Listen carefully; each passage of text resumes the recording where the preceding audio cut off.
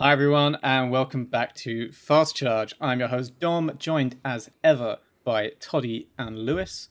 And then in the hot seat this week, we have Adam beaming in all the way from 8 a.m. in sunny California. How are you, Very, Adam? very early, and my chair is not that hot today. It's quite cool, quite comfy. Thank you. Give it some time to warm up.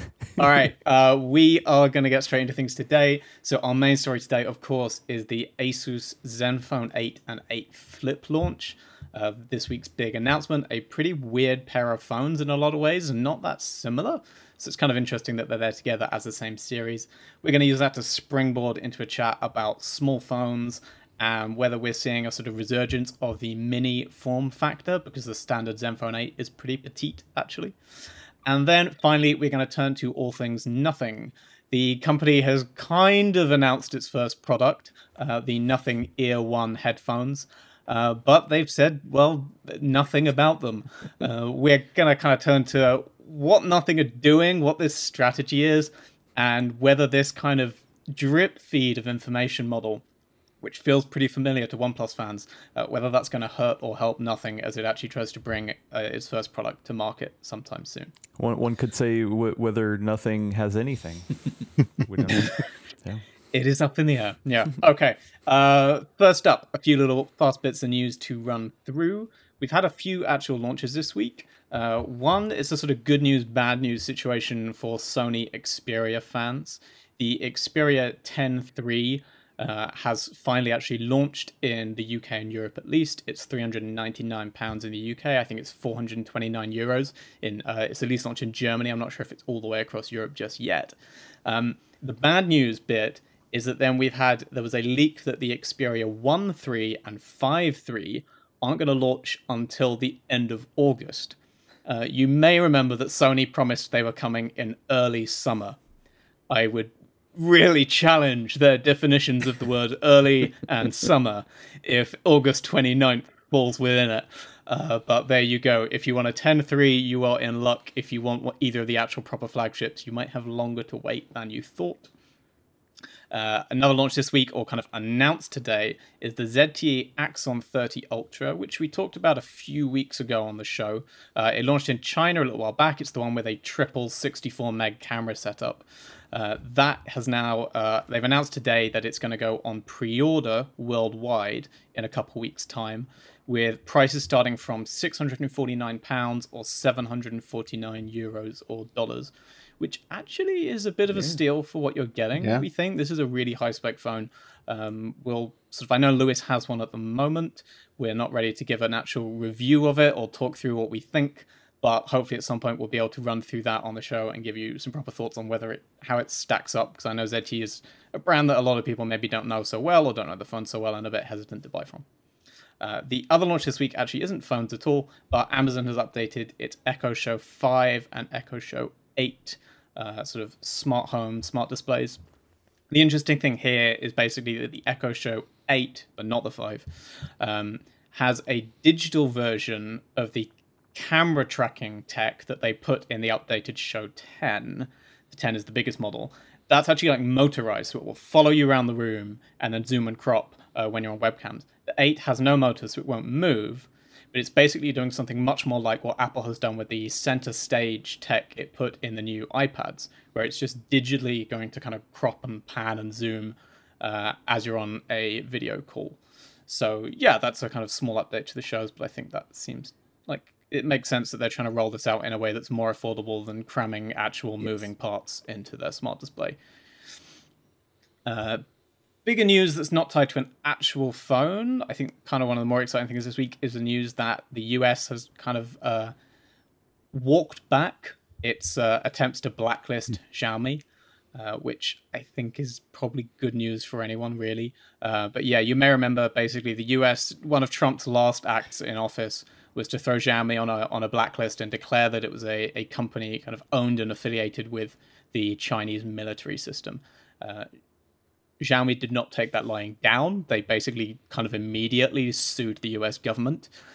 That has played out in back room somewhere over in the US, and the result now is that US has basically just kind of quietly said, "Yeah, okay, we're not going to do that anymore." They haven't declared publicly that Xiaomi is not owned by the Chinese military, but they're equally not publicly saying that it is, and no longer demanding that US investors withdraw their investments, which will be good news for anyone kind of interested in putting money into it, I guess, but also just good news for hopes that Xiaomi will actually get a chance to work its way properly into the US market, which I think would be a very good thing for the US market at least. They do. I can see Adam pulling a skeptical face there. They do sell things like some of their trackers, like the new Xiaomi Mi Band 6 is on sale in the States. So bits of the Xiaomi ecosystem do sell there. Phones, I know, are a bigger ask.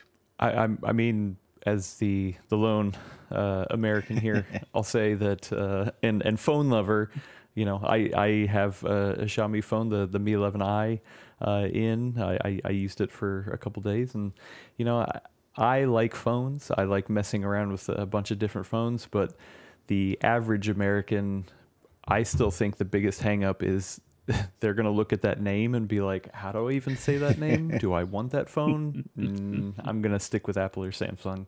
I still think their biggest hurdle right now is just going to be the name, to tell you the truth. Reminds me of a few years back where Huawei went out of the way and made an actual campaign where they were stopping people on the street in London and getting them to try and pronounce Huawei and how they would pronounce it. That was the whole thing. They could do the same. Xiaomi could do the same in the US. So it would be a brilliant watch. That could be fun. Make it a fun challenge. But yeah, as it stands, I hope more competition would be better. But yeah, I'm skeptical. Yeah, I think it's going to be a while before we see any of those big Chinese brands make a really, really consistent play in the States. If nothing else, because in the American market, you've just got to get inroads with the carriers in a way that's not quite as true in Europe. Last little bit of news to talk about before we head into the show proper is MWC, Mobile World Congress. Normally the biggest trade show in the phone calendar, cancelled last year because of COVID, postponed this year because of COVID. It's meant to be taking place next month. It's still on officially, but this week Samsung announced that it will not be taking part physically in the show, but it will be taking part digitally, which sounds a lot like saying it's not taking part, in all honesty. Last year we kind of saw the first brands announce and it all snowballed, and we saw a lot more people pull out. We've already had a few other big names pull out of this year's show, but this is the first actual handset company, I think, other than Sony. I think Sony had also said. But I do wonder if with Samsung announcing that they're not going to turn up to Barcelona, this may be the start of seeing quite a few more brands also decide that it's just not worth the risk. So keep an eye on that. But don't expect a big MWC bonanza of news like we might normally get in a February.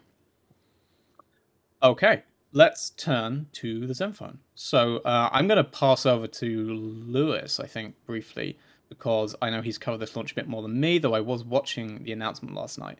But basically, Asus has announced the Zenfone 8 and the Zenfone 8 Flip.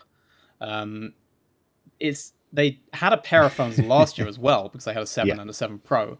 But this is a completely different pair of phones to last year. Because last year, both phones had the flipping camera module, and the Pro was just a fancier schmancier version of that. This year, it's kind of weird. You'd think maybe the 8 was the basic model, but actually on paper, it's got better specs than the Flip in a lot of areas. But it's smaller, and it doesn't have the flipping camera module. The Flip is more expensive, it's bigger, has that fancy camera, but it drops quite a few other specs, so that the regular 8 feels more like the flagship, even though it costs less than the Flip. Well, actually, they did say that was the flagship. That was they came out and said, "Hey, this is this is our main phone." Their official position is the 8 is the flagship Zenfone. The Flip is the more expensive but simultaneously less premium really gotta offering. Want that. It's a really curious line to try and toe. It's with the Flip model specifically. If you look back at the Zenfone 7, it's near identical to it. So I think what's happened is that the limited release of the Zenfone 7 series last year meant that nobody really saw it, nobody got it. If you type in Zenfone 7 review on Google, there's nothing. It's just the Pro model that got reviewed. So I feel like they were like, well, we've got all these parts and units somewhere in a warehouse. Can we just, stick an 888 in it and put a fingerprint scanner in the display and call it a new phone? And because that's how it feels. I didn't see the 7.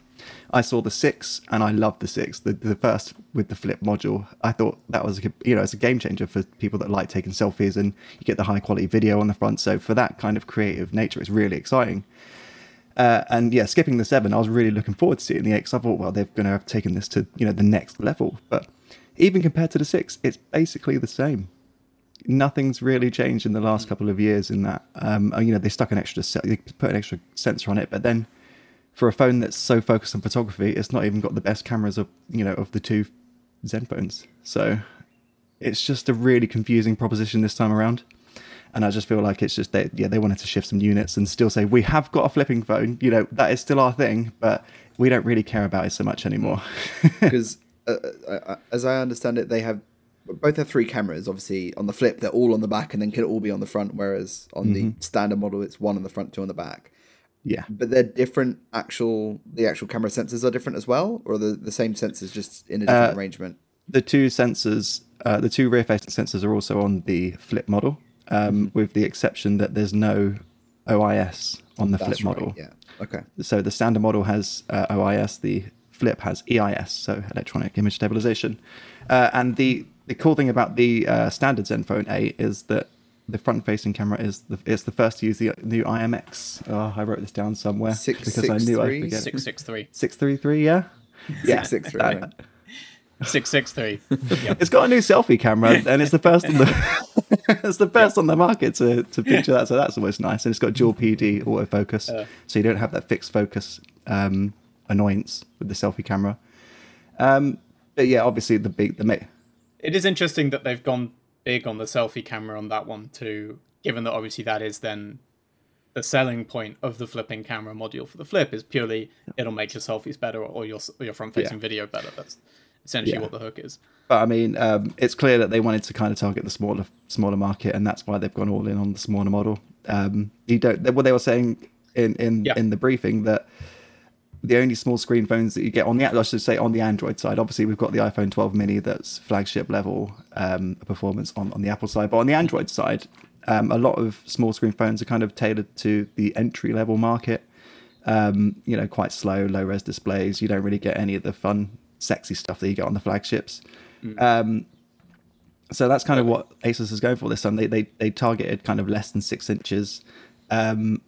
Even though, in my opinion, everyone's talking about compact, this is amazing, small screen phone, but 5.9 inch is still a big phone. Like it's... I don't want to dwell on the small phone size thing too much yet, because I think we're going to talk about it more later. Yeah, that's a fair point. But I mean, the thing to say on that is, I guess it's all those screen size things get thrown off by thinking about bezels now, because the Galaxy S20 last year was 6.2 inch, but with like no bezels, that feels like a very compact device actually. In ratio so too. it's hard to compare. I mean, the ratio, the taller, thinner aspect ratio. I think it was 20 by 9. Right. Yeah. But yeah. So Adam, you've actually had both of the phones, right? Because I know Lewis has the 8 Flip and he's been playing around with that, but you got sent the pair. Yeah, and so the only the standard 8, so the smaller phone is releasing in the US, but I had actually not personally messed with any of the flips. I remember years ago, another Android reviewer that we had on staff did get one in, and so I played with it a little bit then, but I had never personally switched to it as my main device. So, I had asked, hey, is there a way I can get a flip as well, even though it's not coming out in the US, to do some coverage on it, and include it in some photography testing. And so I did end up getting both in, so thank you, Asus. And yeah, the small one, I've probably said this many times. I will use the biggest phone I can get my hands on. So, I personally am not that interested in the smaller phone, but I did switch to it. I did use it for 2 days as my main phone, and it was actually refreshingly not that bad, I guess. That's what we're going for. Like to have Glowing a small 5 phone. stars, Asus. Well, and I don't refreshingly not that bad. Yeah, Sorry, I don't mean that as like for the phone necessarily. I mean it for like using a small phone. Because for me, like a lot of times when I use a small phone or the small phones I've switched to, you usually can't scale the UI down small enough. Like I'm a person who likes the biggest phone that can scale the UI all the way down. And so like the Asus, because it's closer to stock Android and whatnot, I was able to scale it really small. So even though it was a smaller screen, I was able to fit a lot on there. So I think that helped some of my worries about switching to a smaller device. But man, like especially after using the ROG Phone 5, which also has the 888, like it was fast, it's snappy. Like the version I had the full 16 gigs of RAM, and like I mean that thing was a beast. Did you like because this is one of the strange things about the Zenfone 8 and the 8 Flip is that the Zenfone 8 has 16 gigabytes of RAM at max, and the Zenfone 8 Flip has half of that. It's 8 gig capped out. Yeah. Well, I mean, I think you're right. I think it points to they wanted to include it because that's a niche that they're known for, but they didn't want to go all out. The 8 is where they wanted to go all out, and I think they succeeded. I mean, if I was into small phones, I would totally be down for it, and especially the addition of the one-handed mode, where if you swipe down at the bottom, it brings the whole screen, a la the old reachability is that what they used to call it on the iPhone. I was like, oh wow, this is a pretty cool little feature. Though I did trigger it accidentally quite often on both devices. But I don't know how deep you went with the comparison between the two models, but like, did you get a sense, obviously beyond size, that with that extra RAM, for example, was it an inherently faster experience, or in day-to-day use would no one really notice? Was the camera better for having OIS in night? That kind of stuff. Did you see any of that? Or was it just too narrow a gap to really make a difference? I mean, so when I did end up getting the Flip in, which was much later, I did switch to that, and I actually did use that for a number of days longer than the normal Zenfone 8, and I mean, day-to-day usage, not really. I would say battery life is probably like the difference, I guess. But I mean you talk about the OIS, like I was also using the Mi 11i from Xiaomi, and that doesn't have OIS on its main sensor. And when you don't have it, you feel it. Yeah. Like even in daylight, like I was taking photos of my cat in my house, and we have a lot of windows, we have a lot of light pouring in, but there were certain photos where I'm like, dang, I got handshake in that one. Like, geez, like you feel that lack of OIS. Like it is a bummer that it's not included on the Flip, but the Zenfone 8, I mean, I didn't dig super deep into the camera stuff. I think from my impression, at least, the hardware was very capable, but it's their software that is probably lagging behind a little bit, is what I get the sense of. But once again, on the Flip, even a middling camera experience as a selfie cam is still the best selfie cam you can 100%. Get. So, you're sure you're taking a sacrifice. You don't have OIS, but if you're really into selfies, I mean, you can't beat it. I mean, what's interesting, touching on that and your points about OIS, is that question. None of us have had the chance to test it yet. But I don't know how closely you saw, but Vivo announced the Vivo V21 and V21 5G, I think 2 weeks ago. And the hook there is that they have OIS on the selfie camera. And it's a 44 megapixel lens. I can't remember what sensor and aperture and all of that, but a 44 megapixel lens with OIS built in. So there's going to be an interesting question there. I'd love to see sort of side by side between the Flip and that, in a way, as these two cameras that have very different approaches to here's the best way to do selfies.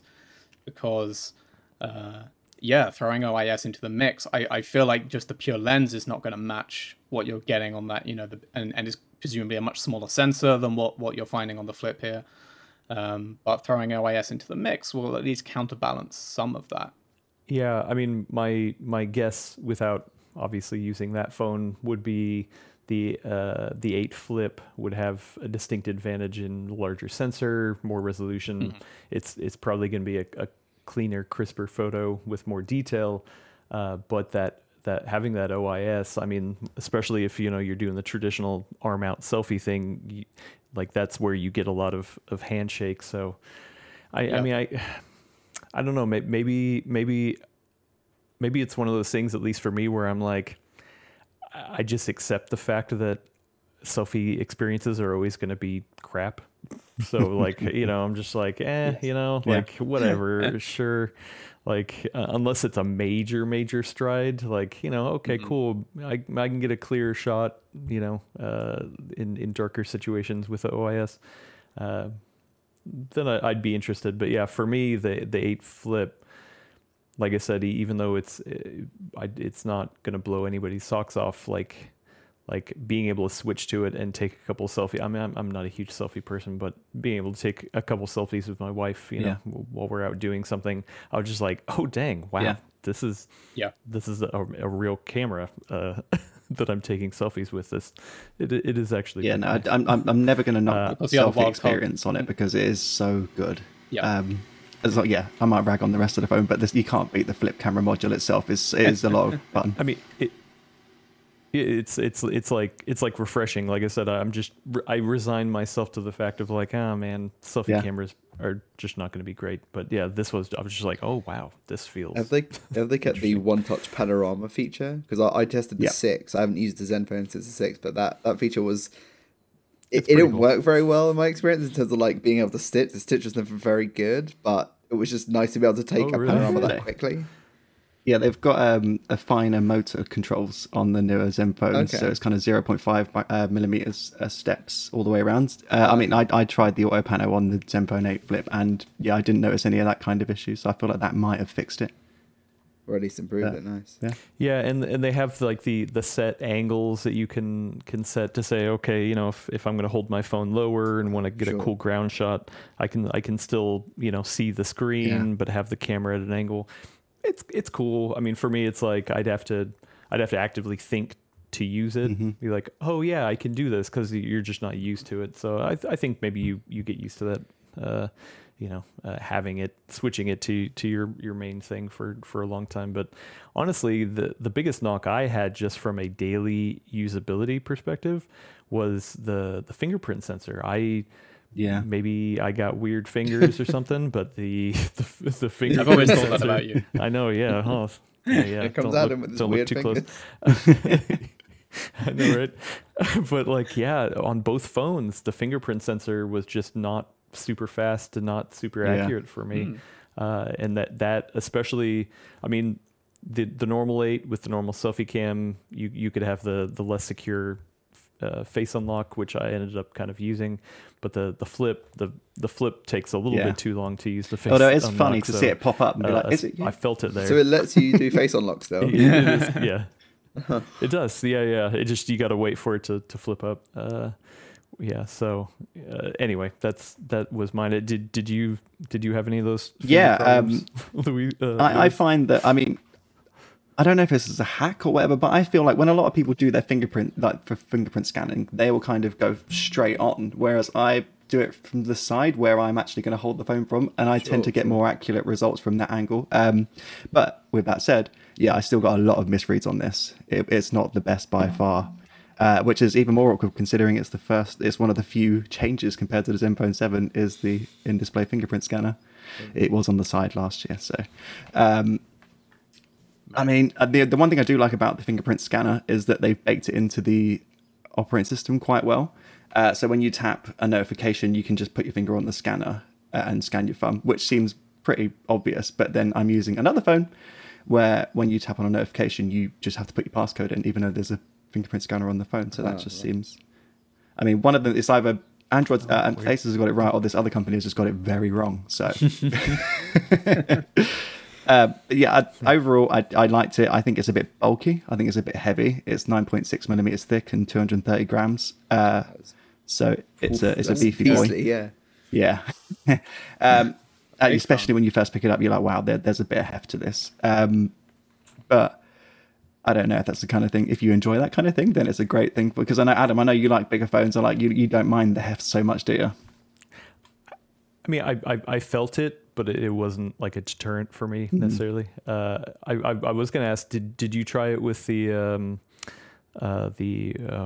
who are they partnering with for the cases? case? No, I got one in the box, which is just, I think it's called their active case. It's just a normal case for the phone with a little the one that has like the little the switch. lock.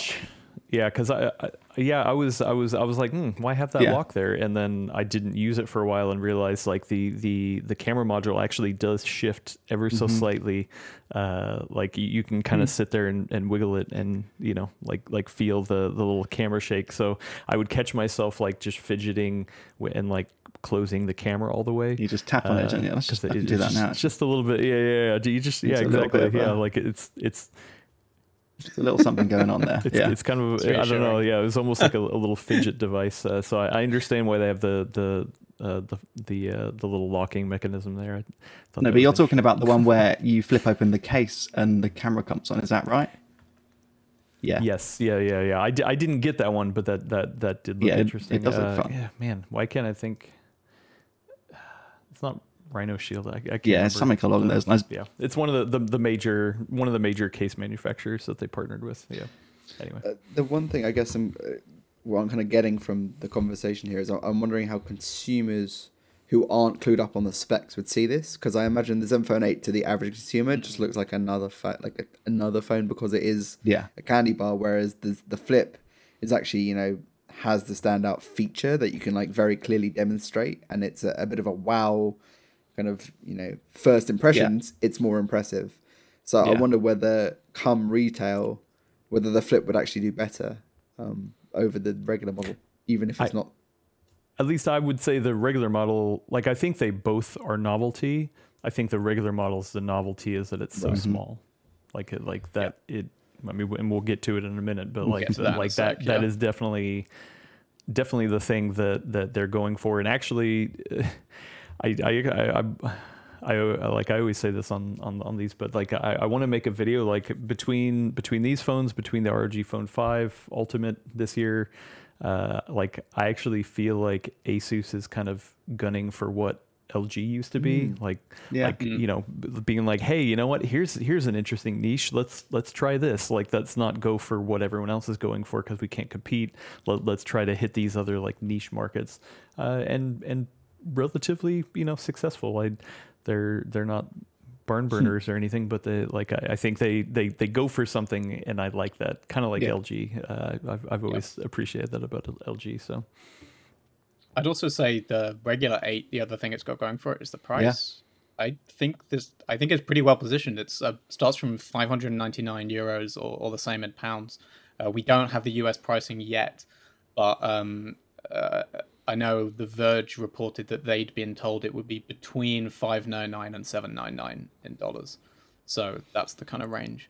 But either way, for a Snapdragon 888 phone, 120 hertz display, pretty solid camera spec, I think that's a pretty like a decent OnePlus price. 8T. I'm sure you can find something that undercuts kind of vibe it, but in terms of its positioning. Yeah, sounds pretty good. No, I think it has a solid story. Like I don't think it's overpriced. There is a reason to buy it, and we'll get to it in the next section. But the small phone lovers, like my wife had told me, she's like, for a truly small phone, I would pay double the price. Like, yeah. Well, maybe that's a good reason to jump to the next bit and tackle the kind of the size question head on, because that is, this is the thing Asus were really bullish about during the live stream presentation yesterday. They spent just the first 5-10 minutes of the show basically going on about the size of it, why they picked that size, why they went small, why they thought there was a niche here that, as Lewis said, that just isn't being catered for elsewhere. We've obviously seen it's not the only small phone. Sony has, I know there were sort of rumors about there being an Xperia Compact this year that hasn't materialized so far at least, but they do have the 5 series and the 5 Mark III coming out later this year, as I mentioned earlier, and that is essentially a smaller version of the 1 Mark III flagship. And then obviously the small elephant in the room is the iPhone 12 mini, which is, that was a big statement by Apple when they came out and finally said, hey, we're doing a small iPhone to go along with the iPhone SE, which is also pretty dinky. There's a pretty important distinction between the small phones that are small iPhone versus a small Android phone, because I think manufacturers define a small Android phone very, very differently to how Apple sees a small phone. I believe the iPhone 12 mini is a pretty, there's no kind of question about it being a small phone or not. It is a small phone by today's standards. Some of the Android manufacturers that build their devices as smaller devices, I don't think they're really hitting the mark. Some do, but mostly it's a bit on the line, I think, about whether it's small or just kind of naturally sized for the average user versus large. It's small versus not big. Exactly. Yeah, and I think that's kind of, Lewis said 5.9 inches. That's not like what we'd really immediately maybe jump at and say that's a small screen. And I think, with factoring in bezels, factoring aspect ratios, that is probably smaller than you might think it is. But even so, yeah, like it's not small. This is definitely still like a decent chunk of phone.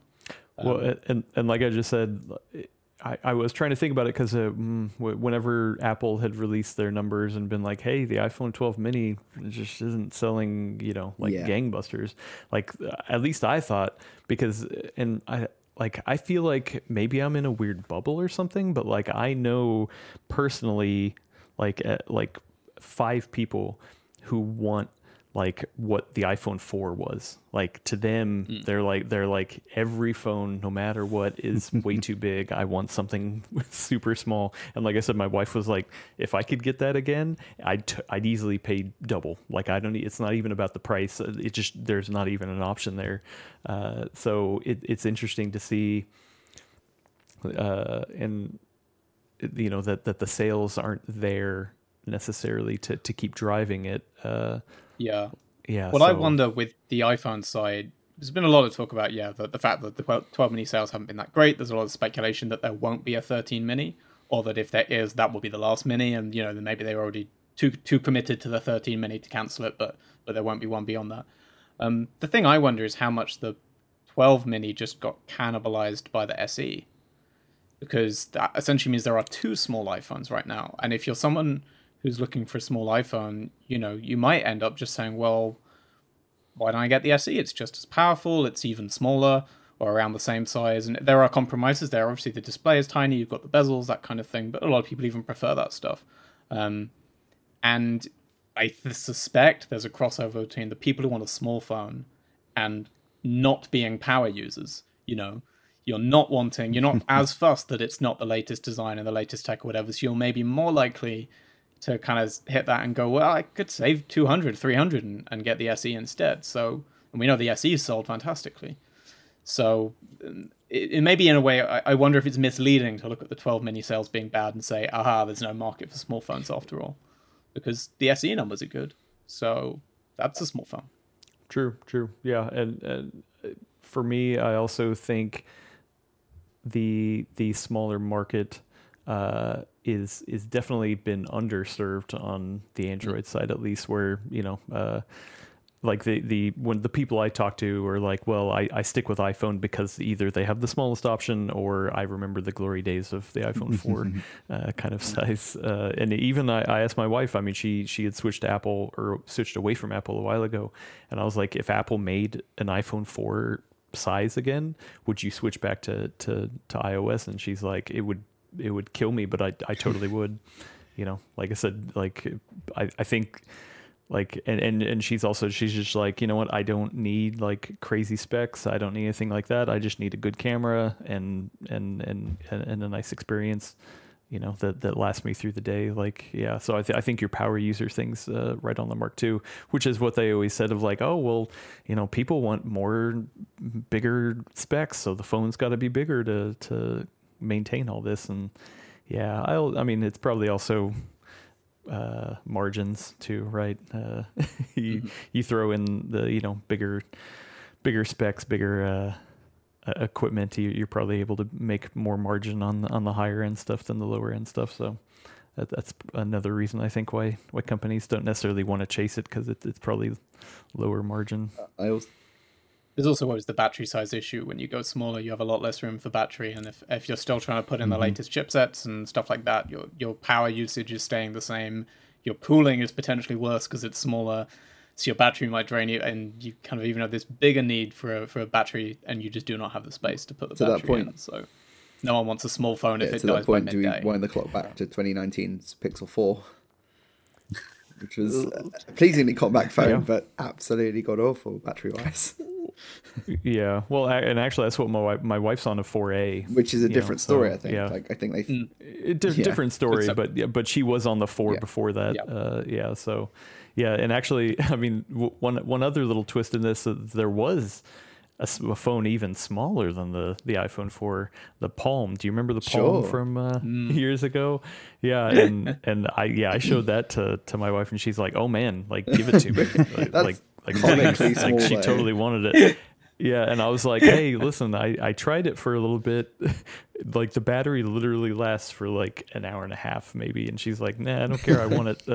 But it was here in the States, it was Verizon exclusive at the time. So. In the UK, Okay, yeah. So, but that was an interesting concept. That was like, hey, like you literally want a Zoolander phone? Here you go. But they had to rework the UI because it was basically, I mean, it's like when you have to, if any of you have used Wear OS lately and try to type on it, there is a keyboard on Wear OS.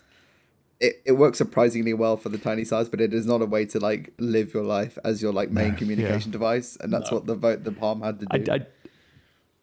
I did like the OS, the launcher. It was quite cool, kind of for sure. It's kind of bubbles of icons, but staggered. Yeah. So when you said we're talking about maybe the some sort of small phone revolution, I would say it's still not small enough. Yeah. From the feedback I'm hearing, at least. But that's also a very vocal crowd. My question is, is part of it kind of the nostalgia of thinking about the old phones that you used to have and think, oh, do you know what? Yeah, it was so much easier back, and I could just hold it in my hand and I could reach the top of the display and stuff like that. But then when you get a small screen phone in 2021, after using these 6-inch phones for years, you realize that everything is tiny. You can't fit anything on the screen at once because all the apps these days are designed for bigger screens, and it's just not as good all round experience. That's kind of my worry anyway, as someone that hasn't used a small phone. I might have mentioned it the other week. My parents just currently moved house. They emptied out their attic and they dropped a bunch of old tech off for me to sort through, including mine and their old phones. And it is comical just how small like the UIs like we used to use, and just typing on like with a T9 tech system, but on T9. I don't have any with me, but like they're just in the other room. But there's so many, and it's just comical, especially when I've got like the iPhone 12 Pro Max. It is comical. That is, how like. Yeah, it really is cool. It's incredible. Like you could get a smartwatch these days. Oh, easily. Display than some old phones. And I think I mentioned that fact about the resolution of an app, like an app icon on a modern iPhone, has more pixels than the resolution of the original iPhone screen, which is like I love that fact. It's brilliant. One thing I wanted to touch on that Adam mentioned earlier was the Pixel 4a, because that actually to me is maybe the counterpoint to this idea of like small phones are coming back this year, because we've had plenty of leaks about the Pixel 5a, and what's interesting there is that in Google's mid-range phone for this year, the 5a appears to be a follow-up to the 4a 5G, which was the bigger version of the 4a from last year. And it looks like this year, Google is not doing a 4A size phone. They are only doing the bigger 5G model of its mid-range device. So even in that mid-range space, which we kind of suggested is where there is market for this, away from the power users, more affordable, right there, Google must have looked at sales figures for the two 4A models and said, the bigger one with 5G sold better, that's the one we're doing next year. Because every leak we've had so far this year suggests that's the only one we're getting. Sorry, is it going to be another situation where the 5A is going to be bigger than the standard 6? Like, is the 6 going to be the small one? Yeah, right. Like, plausibly, we don't know a lot about the 6 yet. Though I say that today, John Prosser tweeted threatening Pixel 6 leaks in his front page tech video today. For all I know, that's aired while we've been on the show, so there may be Pixel 6 info out there right now, and if not, we will have something today. But But yeah, like the 4A 5G was bigger than the 5. I expect the 5A 5G will be bigger than the 6. So Google is going the opposite. They go small for their flagship and big for In their cheap terms of phones. success, I wonder whether it was because more that the 4A 5G was so closely spec'd to the 5, but cheaper, rather than it being, that, because it was it was the 4A but bigger. I don't know if that, I'm curious if that was the way around that actually it played out, or whether it was more just it was a cheaper Pixel 5 with similar specs. Hard to say. Without having an inside track on Google's kind of sales figures, we don't know. But. Give us deets, guys. Come on.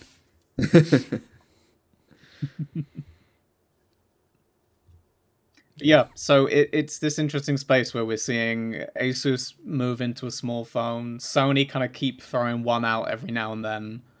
Apple dip their toes in the water, but maybe already have given up on it, and Google seem to be pulling back from it.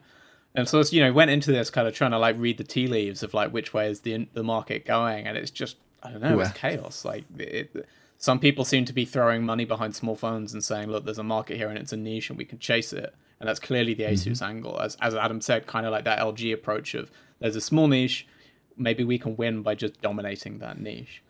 But meanwhile, some of the bigger players seem to be deciding it's not worth chasing the niche, I guess. And again, maybe it's a question of scale. It's not worth it for a Google or an Apple, but for an Asus, it is. This is obviously not the year where this would be the case, but we're probably only maybe 2 years away from foldables permeating a lot of different price points, and I think that could be a death knell for small phones because of the inherent nature of folding a phone in half. Well, yeah, if you get one of the best phones in the world, like the Galaxy officially Z Flip, the best phone in the world. But I actually did want to touch on exactly that. And I'm glad it was you that brought it up, so no one can accuse me. Does Adam know about your love for the Z Flip, by the way? I mean, it's a beautiful phone. Yeah. I totally get it. I am jealous. I've never got to use a foldable, any of them yet. So yeah. You don't have any of them? Oh. No. But no, I think that clamshell form factor, the Razr and the Z Flip, and that's the one we know Oppo is building a clamshell as well. That will totally begin to fill that space for a lot of people because at least from the portability perspective, it solves half the problem. You don't have a huge slab in your pocket or in your handbag or whatever. It is much more compact for carrying. You still have a big screen to use, when you actually open the phone to try and use it. It doesn't solve that half. So for a lot of people, that still won't be the answer. I also wonder, this is maybe a last note, but I've always thought this might be a bit of a generational thing. Because I remember my kid sister, who's 19 now, she wanted a new iPhone at the time that the 8s came out. So this was a few years back. And I reviewed the 8 Pro, the 8 Plus, I think it was. And I just thought, this is too big. Like, this is a big phone. It was sort of at the stage where it's still wide. You had the big bezels. And this phone is enormous. This is not good for anyone. Big bezels. And I wasn't a fan of the 8 Plus at all. But then when she turned around and said, which iPhone she wanted the 8 Plus. And I kind of warned her, that's a big phone. I don't think you're going to enjoy that. And she was like, no, use the Plus one before. She got it. She loved it. And I watched, and it's because her immediate way of picking her phone up is both hands. And just straight away, she's like, she grabs the phone with two hands, uses it two-handed. She would never try to use her phone with one hand. It seems like it's never occurred to her that it is a device you might hold and use entirely in one hand. They have, in her mind, always been big screen devices you use two-handed. Interesting. And I wonder if there's just going to be a thing where younger people just don't care about having one-handed use. As a commuter on public transport, I cannot commit to a two-handed phone. Yeah, no. Actually, the flip side of that is this is at the age where she was a school student and hadn't had to commute properly. So that may be the sudden thing that swings around and she goes, I get this now. Yeah. That's funny. Yeah, no, that is an interesting thing to think about. I didn't think about that. I mean, but also, I never had that small phone nostalgia. When phones were small, I was always just like, oh my God, I can't wait for phones to get bigger. There's a market for bigger phones. Why don't phones get bigger? Steve Jobs says there's not a market, but I promise there's a market. Steve Jobs also popularized the tablet, so... Yeah. Right, yeah. Anyway. Very good point. All right, so I think it's about time to move on. But yeah, there are more small phones. There are simultaneously fewer small phones. I really don't understand yet how it's shaking out, but we're going to see. Let's move on to nothing at all. Okay, Carl we're done. Pei's Thanks, guys. post OnePlus startup has announced its first product, which is the Nothing Ear One headphones. They are launching in June, and that is all we know. This is a bit of a, if you pardon me, a nothing announcement, because they already told us they were going to make headphones. They already told us they were going to make true wireless headphones. All we've learnt is a name and a 1 month release window, which is next month. Which is I guess what interests me is this is just such a OnePlus marketing strategy, which is that kind of like put out a press release every 2 weeks and reveal one tiny little detail every time, without giving you anything kind of meaty to grip onto with this. Do you think the product's going to be invite only? Like it's going to be one of those things that exclusive? It'd be interesting to know how I much don't of that know. strategy was Carl Pei. Right? Yeah. I hadn't actually considered that, whether they'd go that OnePlus invite-only model. I don't think so. I think from my conversations with like some of the people in the team there, it sounds like they have ambitions to be big from the get-go. So I feel like they're going to go with a wide release. I guess they can bank on the fact that they already have the OnePlus brand recognition, kind of. They can kind of leech off that a little bit for the techie crowd who follow that stuff. The just kind of catching up on notes about it, the concept that they've already pushed out of what the headphones might look like, they're saying isn't going to be exactly what the final product will be. So I don't know how much it's going to change in terms of, because it's quite an out there aesthetic. And another thing I've been reading in an interview with, they didn't say who from the team at Nothing, but that they are going to downplay the labeling, the branding on the product.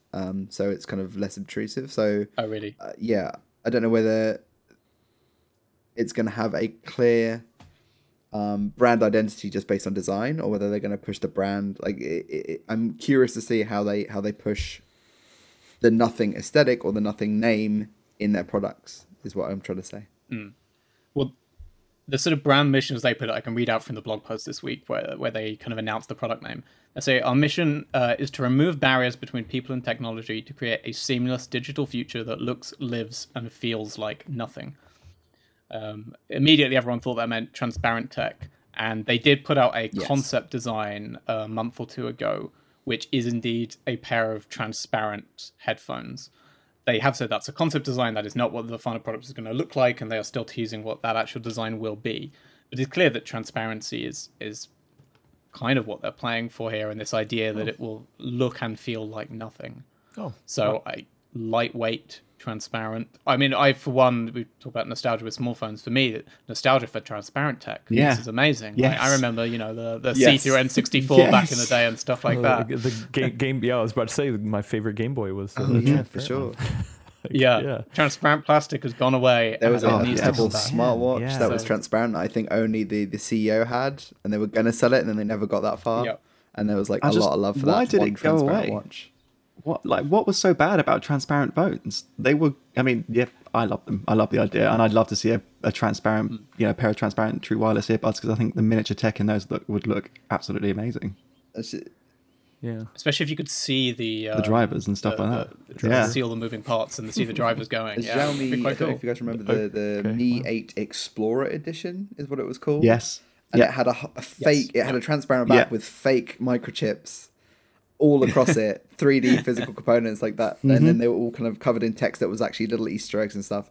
That's a cool way to kind of pay homage to transparent tech. If Nothing made this their thing, and you could tell just by looking at it that it was a Nothing product, I think that would be pretty cool, rather than having the logo. Kind of like the old iMac, the first one, Yeah, that's also a Yeah. good example. Yeah. What if it's active camouflage like a Predator. Metal Gear style? Yeah. That would be good. But I imagine hell for the kidding, battery. Yeah. Yeah. The funny thing to note on this is that in a way, Carl Pei is already trying to lower expectations here, and I'm I kind of respect this. It's kind of refreshing. This is the only, I mean, this isn't a press release, it was a blog post, but it's the only like bit of marketing copy I've read in a long time where someone's talking about their upcoming product and admits that it falls short. But the full quote is, "For those hoping for a disappearing act overnight, Ear One falls short." And it goes on to say, kind of a vision is not achieved immediately. This is just the start. This is the first small step kind of thing.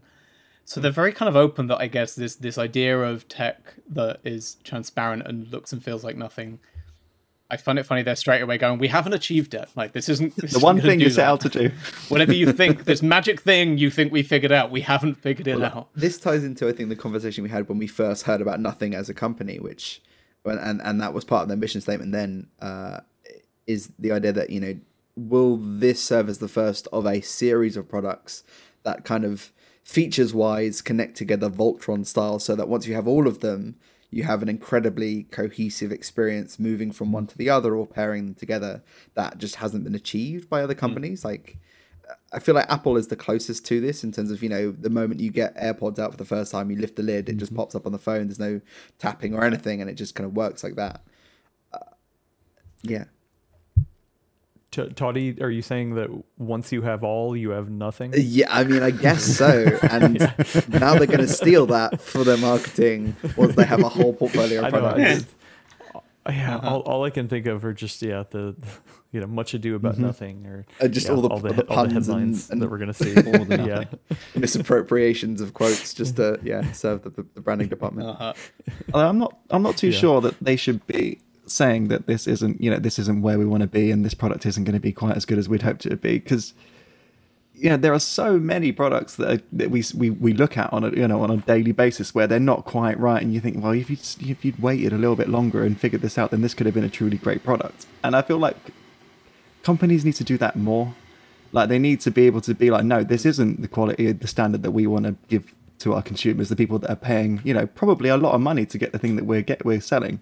To then be like, well, we know it wasn't the best, but you can buy the new one next year and that'll be better. It seems like a slap in the face. I'm getting like the Red phone, the Essential phone. These are the products that spring to mind when you say that. Literally. I'm like, oh no. Oh, the Red phone. Oh, well, I still have a Red phone. Telling with Essential, that being the brand that they bought up. Yeah, of course. God, I forgot. I wrote about that. All the Essential branding, so there is a tie there. I think that's especially true, Lewis, factoring in the fact that they're starting with headphones. And it's worth saying they're not going to be an audio company, they're going to be a broader tech company, they're just starting with headphones. And Carpe addresses this in this blog post, and he kind of says, why have we picked headphones? He says that the market was begging for differentiation, a space we can elevate design and deliver value, and also singles it out as an area of hyper growth. I think specifically talking about true wireless earbuds, which is growing phenomenally fast year on year. That's very true. The flip side of that is it's hugely competitive. We obviously review a lot of tech. I don't think there's any tech category we get offered to review anywhere near as much as true wireless earbuds right now. Yeah. We get offered a new pair to review every week. I don't there even are way review, more than we can cover. Yeah, I don't even review true wireless earbuds. I still sure, right, there you go. Yeah. I have a cupboard full of true wireless earbuds. It's wild how many of these are being thrown out into the market, because you get every audio company has true wireless earbuds, every phone company has true wireless earbuds, every accessory company makes true wireless earbuds, and then there's other companies that have popped up just to make true wireless earbuds. There's this hugely competitive space where they've gotten very good very fast. And that's a really hard market to go into as a new brand, and especially if what you're coming out from the get-go is saying, we haven't quite figured it out yet, but bear with us. No, I'm not. I'm like, well, why? There's really good ones over there. Why should I bear with you? Can I go get me AirPods? Especially when they're saying they're focusing on design and value. Usually, a really well designed does not mean really good value. Mutually exclusive. So maybe they're saying a good value for a good design, or are you saying or good design for the value? Like, Well, the flip side is they're talking about design and value, but not audio quality. The most important part. That's where the saving has been made. They sound like absolute. But they look great. Right, so the beats. I mean, we'll see. They're just beats. Oh, okay. I get it. Well. Yeah, we'll see. I mean, they're apparently going to launch in June, so we will know more soon enough. Hopefully, we'll get an actual look at them and get to test them out and see we'll if know they nothing soon. them. And we'll hear nothing. Soon. Okay. It is worth flagging. OnePlus has had a pretty good track record on headphones itself.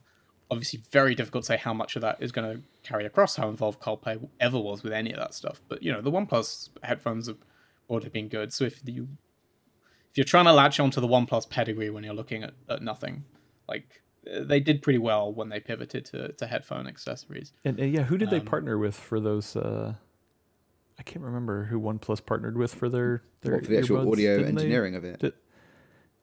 Yeah. I thought I don't know, was it actually. Audio Technica? I thought they had partnered with a larger audio company. I mean, one thing I haven't read is about. Maybe I'm wrong. Obviously, they haven't made all of their hires public, but I haven't read anything about nothing approaching any kind of established audio engineers or anything like that in this process. No. So we don't know where the audio side of things is coming from. Yeah, they've been open that they're working with the Swedish company Teenage Yes. Engineering on Yes. design, and they do some audio products, but it's purely been pitched as they are doing the design. I think from an aesthetic standpoint, not from an audio standpoint. But yeah, no mention of an actual audio partnership here so far. Yeah. Hasselblad. Yeah, Hasselblad headphones. Someone will buy them. First headphones. And on as the Tony moon. said, we think they're building towards some sort of ecosystem. We don't know what. They bought the Essential phone branding, so everyone's kind of waiting to see if there's going to be a nothing phone at some point. Because if you're trying to build an ecosystem these days, you kind of need a phone at the heart of it, because that is the hub of everyone's tech life. But we don't know. We don't know what else is going to come from here. I tried to get them to tell me. I spoke to some people from Nothing a few weeks ago and tried to tease out of them what number 2 might be and whether they were going to double down on audio for a bit or immediately pivot away. I did not get very far. But yeah, we're going to see more from them. And I think the other note is one that's worth flagging on release area stuff. Obviously, CarPlay is Chinese, but he's actually Chinese-Swedish, and Nothing is based primarily in Stockholm, I think. So they are going to be going big on Europe, and they've been open that they're pitching for a European launch. But they were a little more cagey on the US as a market they might be trying to hit, and there was a little more hesitance to the idea that they were about to launch in the US. So nothing's been confirmed. So we don't know for sure, but I wouldn't be confident you're about to be able to buy these things in the States next month. But we'll see. They may yet surprise us. Buy nothing in the US. Yeah, I'll wait for nothing here in the US. We can just do a whole podcast. Anybody got any more to It just rattle makes me through think of the before we issues wrap have, up? We like keep using going. Monday.com Let's and keep going. abbreviating that to Monday. Like there are some major issues with branding of things with words like this. Literally. 3, nothing, Monday. Well, Now TV is now. Now. Yeah, great. It's probably a great way to get news coverage. You just win over all the bored news writers who spot the chance to throw some silly jokes into their headline and say, "Yeah, I'll write up that," because I'll write about I've already got the nothing. joke in my head. I'm great at I writing write about nothing all the nothing. time. Yeah. Right, I'm calling it. That is enough. We are done. That is the end of this week's episode. Yes. Thank you for nothing, everyone. We will be back next week I can't even think what's going to have launched by this Stuff. time next week. So we'll talk about some stuff, phones probably. Oh, the new company I stuff. had the yeah. I've got the Xiaomi Mi 11 Ultra here. That turned up today, so we may have a review of that with my thoughts on that, depending on what else comes out in the meantime. But yeah, come back next week. We will be here talking about nonsense we will. all over again. Thank you to Toddy and Alex, Toddy and Lewis, as ever. And special thanks, as always, to Adam for waking up bright and early to join us on the show. I'm glad I could contribute nothing to the conversation. Yeah, okay, no. Goodbye, everyone. Bye, guys.